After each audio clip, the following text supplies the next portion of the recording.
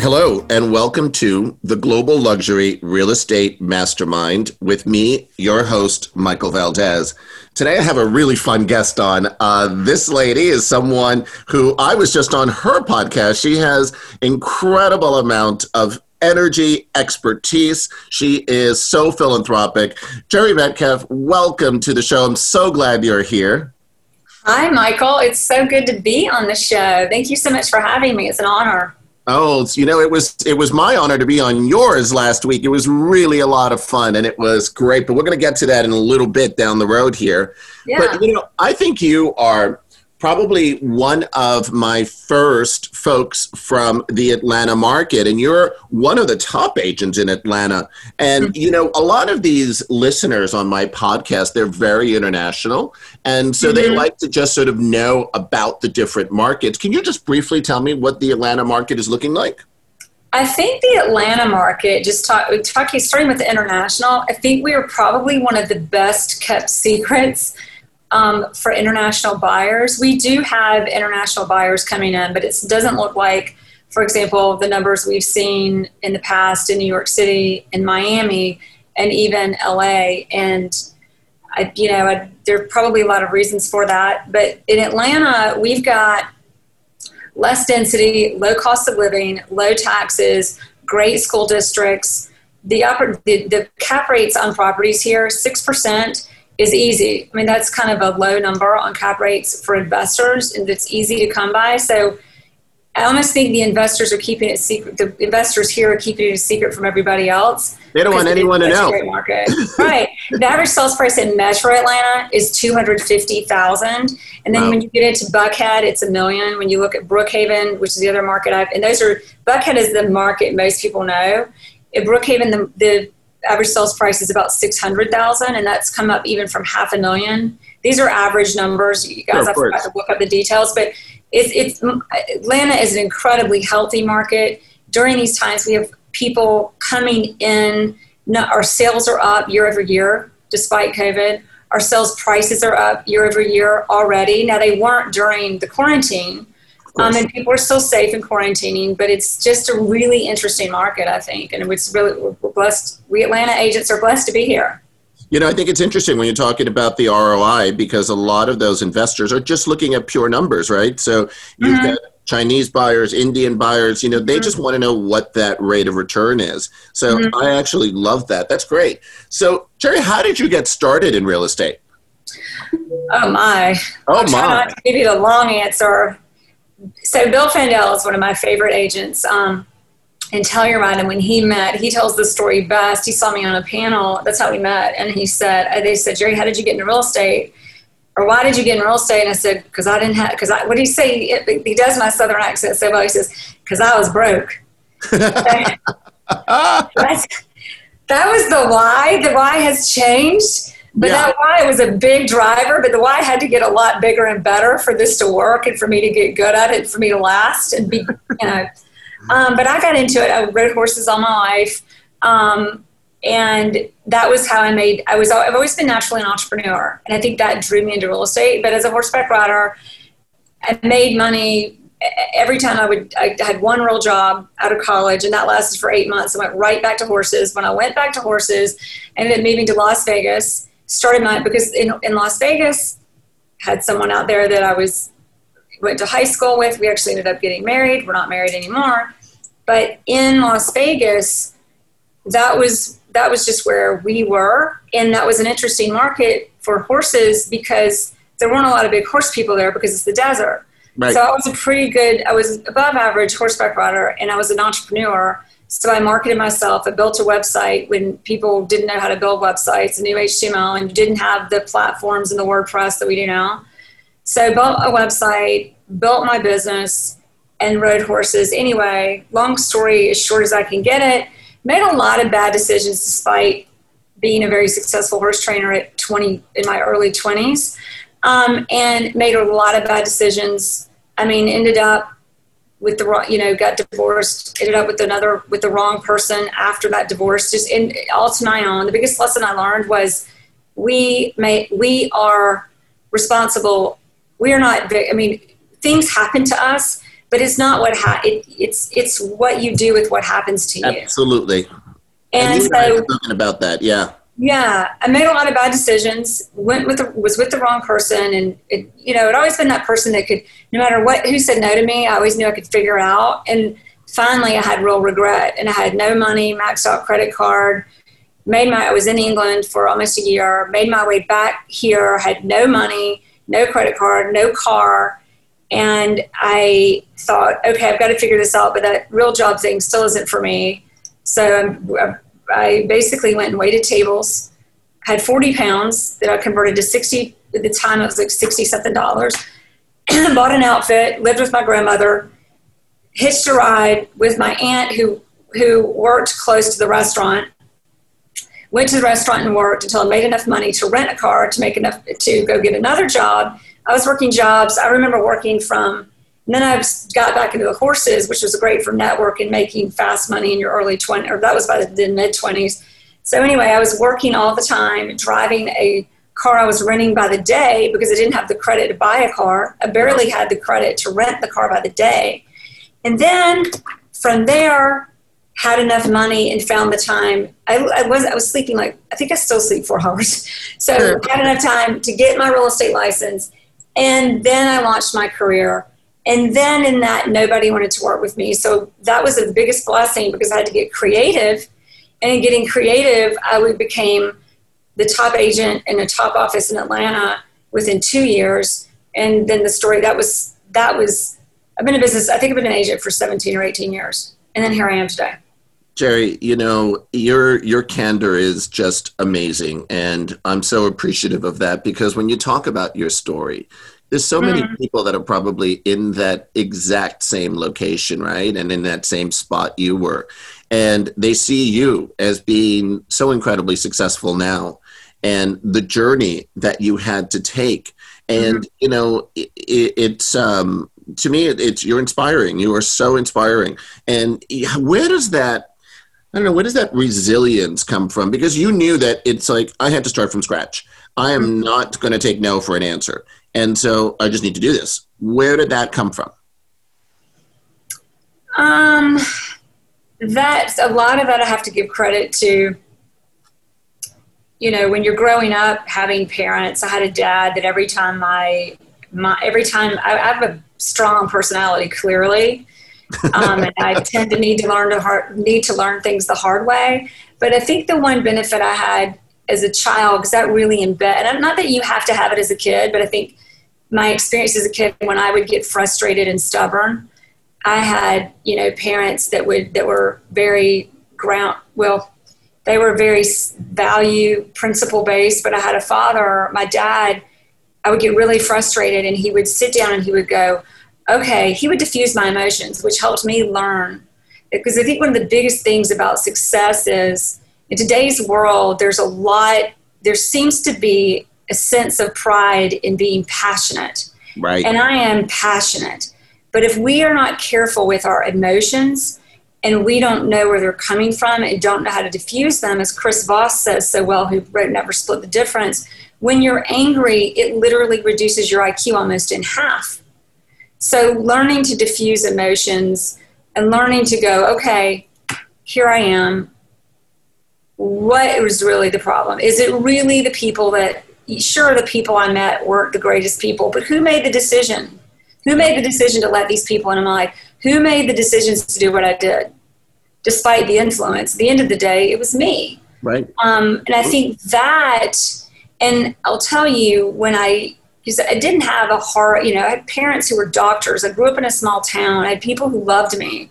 I was very, my parents, I had a nanny, which was great, but that also gave me a sense of time with people who weren't as privileged as me. I just didn't realize how privileged I was. Sure. I think going through those times where things got hard gave me, Wayne Dyer says, never take away from your children the privilege to struggle, which my parents did their best not to.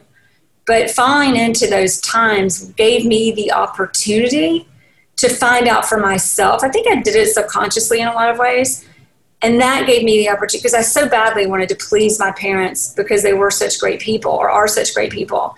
But having that failure and making those decisions because I was so stubborn about having the background of a good foundation presented for me the ability to go, okay, now it's my time. Now I'm going to make decisions for me, and I've got to make the right decision. I've got to own my mistakes and make the right decisions for what the future holds. And then the next step was finding purpose and finding value, and how I think we all as people, we need to feel that we can contribute.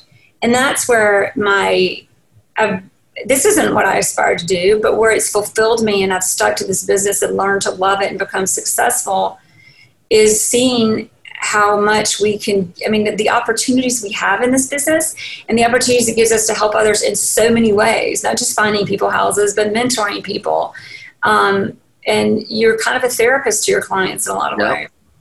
We talked about that recently, and that actually gets me to the next question. When you start talking about purpose, right? Your motto is value and service first. And that's really when we get to that sense of purpose for your clients, for yourself also, because we're part of this equation, and for everyone around us. So tell me a little bit, can you give me examples of that in action when you start thinking about value and service?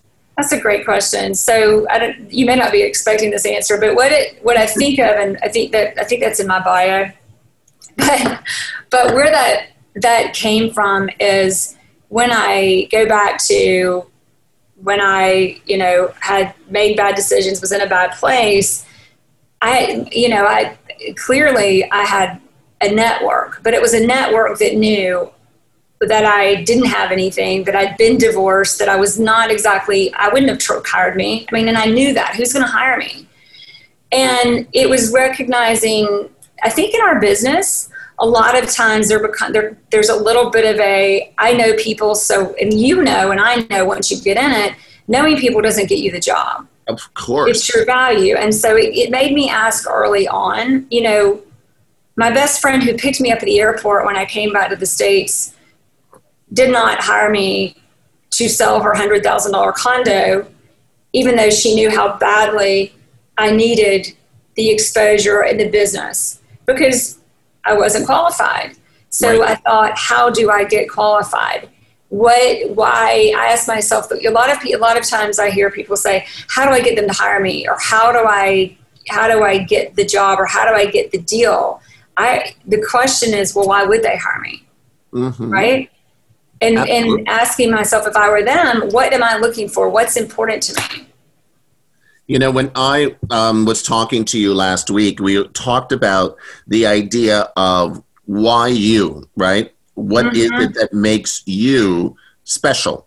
There's 1.4 million agents in NAR. And so why does somebody do business with you? And that's an answer that everyone needs to really have for themselves so they can articulate that. And I think that's different depending on, it's not just about you. You've got to identify what are you good at and why me, but who is not. I think it's easy when we think, oh my gosh, there's 1.4 million members of NAR, and that's not even everybody. That's just the ones who paid the fees. They're still people exactly. Right? So it makes it feel like, wow, there's so much competition. But at the end of the day, if you go, okay, wait, this is what I'm good at. This is the client. I would just go ahead and say, hey, don't come from scarcity. Find the abundance. There's so many people out there who need realtors. We are so valuable to the transaction. What's my skill set and/or what do I want it to be? Who do I want to work with? And where's the gap between those two? How do we merge those together to fulfill your career and also offer, like you said, value and service, but identifying that client, identifying their wants and needs, and making sure you either can or fulfill that or adjust the picture. Like, learn from reality is kind of the point, is what do I want? Where am I? Where is what I want? How do I close that gap? And if it's not possible, let's readjust. Yeah, right? absolutely. No, that's incredible. It's really very powerful to start thinking about it in that way, because then you focus, right? It's all about focus. It's all about, how do I focus on this and how do I actually do that? And so, you were talking about the lessons that you've learned over various parts of your life.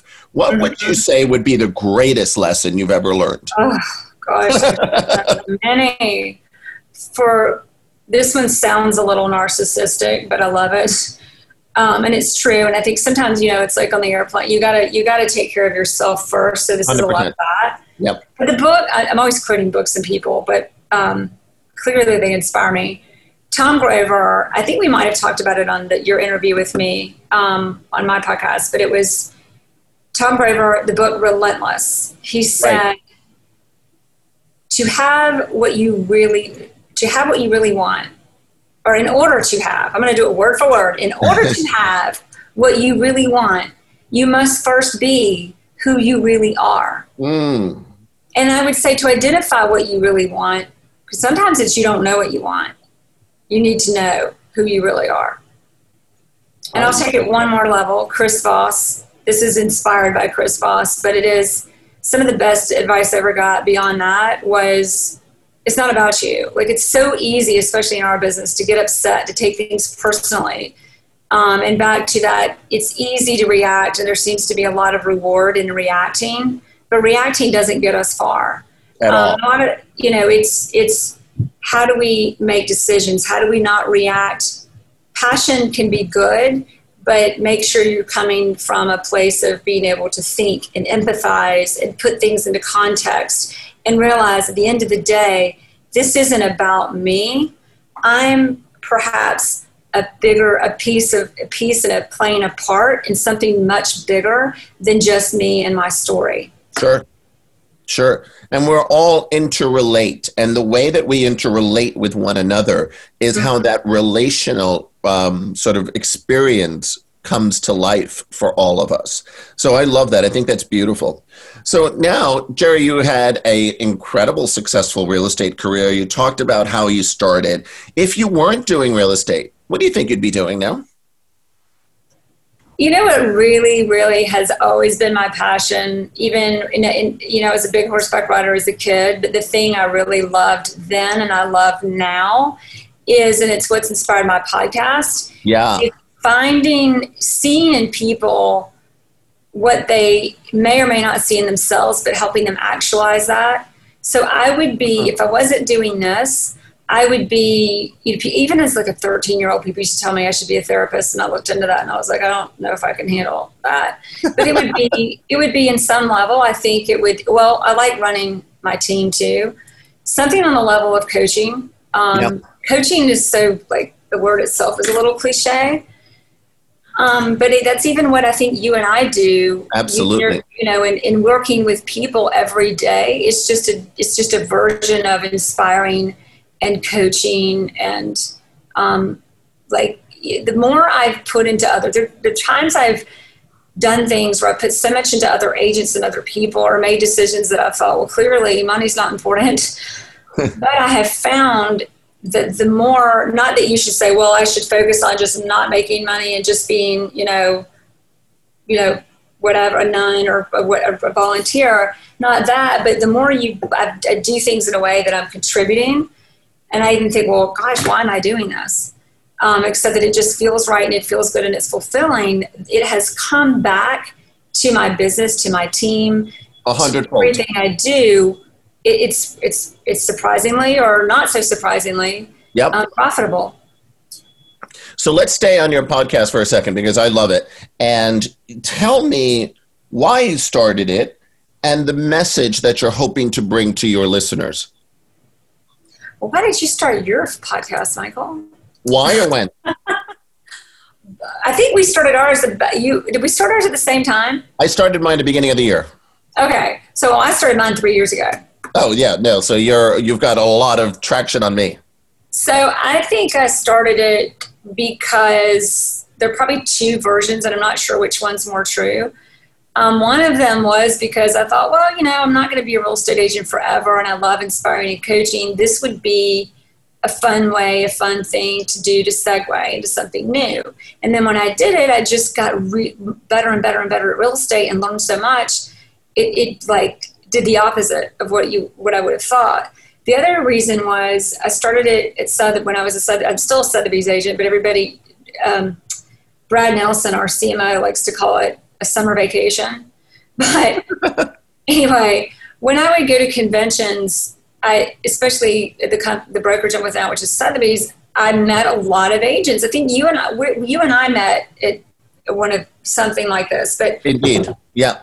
And I just loved the agents, and I thought, these guys are the best. I can learn so much. They're so great.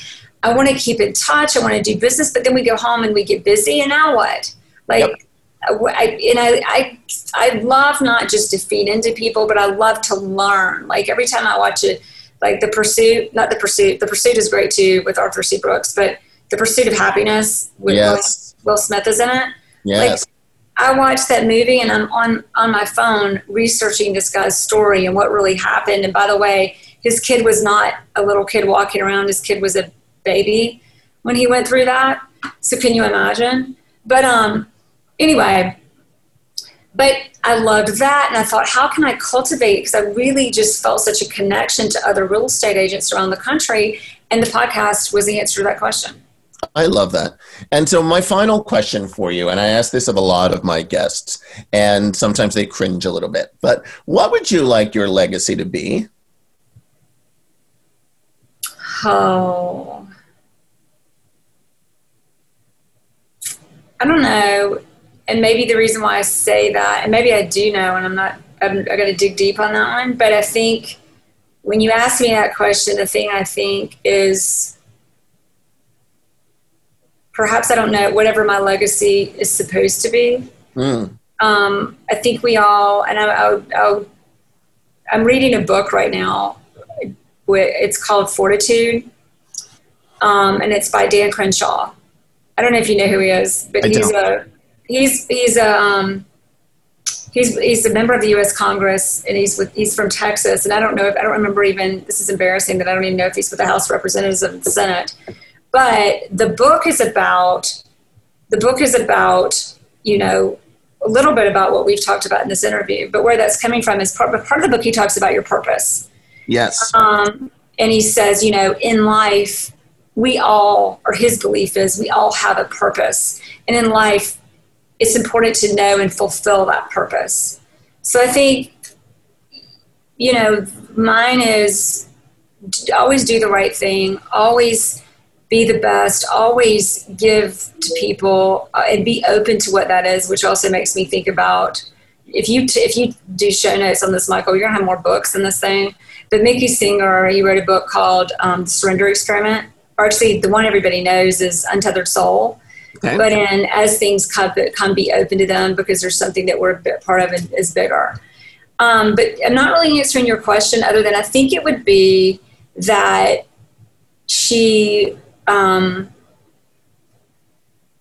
you know, did the right thing and always, I think more, I'm an individual minded person instead of like, what does the world think? And it just, and everybody that encountered me is, I really like, in any encounter I have with another human being, I left them better than I found them. And not that I'm the only giver, you know, people, anyone I encounter with, I believe that everyone we come across is an angel in one form or fashion. Everyone has something to teach us.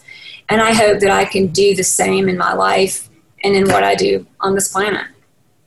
Sherry, I love that. I thank you so much for this conversation, for who you are and who you are as a person. It really is. It's so magnificent. When I talk to you, I feel so energized, and I really feel cared for, which is it's a really amazing thing when you can have somebody feel that. And I think you did that for all of the listeners today with your candor, with your story, and your inspiration. And I am so grateful for you. Thank you. Well, that is you, Michael. It's an honor to be on this show. And, you know, when I'm with you, you're such an international person, and you know so many people and you are so wildly successful, and yet I feel such a connection to you, just human to human. And I love that. And I love that a lot of the big agents, the big ones, the best agents have the biggest hearts. Absolutely. Thank you. Thank you so much. Success. Thank you. And thank you all of you for listening. This has been the Global Luxury Real Estate Mastermind with me, your host, Michael Valdez. Thanks very much.